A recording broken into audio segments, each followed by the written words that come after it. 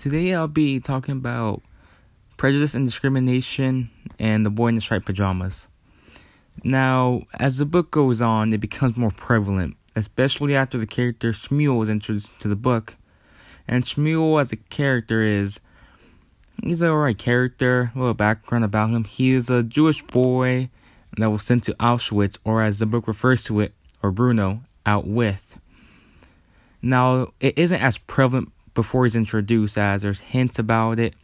You see it here and there. You have to be a kid like Bruno to not understand what's going on. But after Shmuel is introduced, it becomes more prevalent, especially with how Gretel starts to treat people around her, or begins to act, with Lieutenant Cutler, and much more. And this can be seen when Bruno goes to Gretel's room and asks her, "What's the difference between us and them? Why are they behind the fence?" And Gretel responds with a response like, "They're not like us, Bruno. We're different. We're the opposite." Not really understanding what her words mean.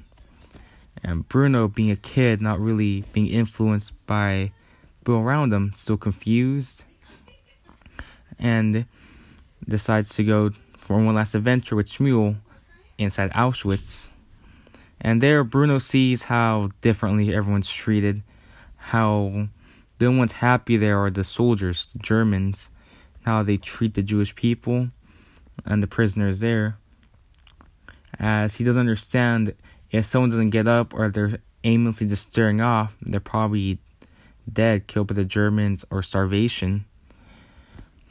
And even early on in the book, when Bruno finishes building his tire swing, he doesn't understand why his mom had to take the credit for patching him up, putting a band-aid on him, giving him the rubbing alcohol, because Butler Pavel was a Jewish doctor beforehand, and they discovered he helped them. It was most likely that they would have killed him. Although it becomes relevant throughout the story, I think it's something important people should look at and think about how times have changed over time, as we're more accepting towards other people and races now. That's it.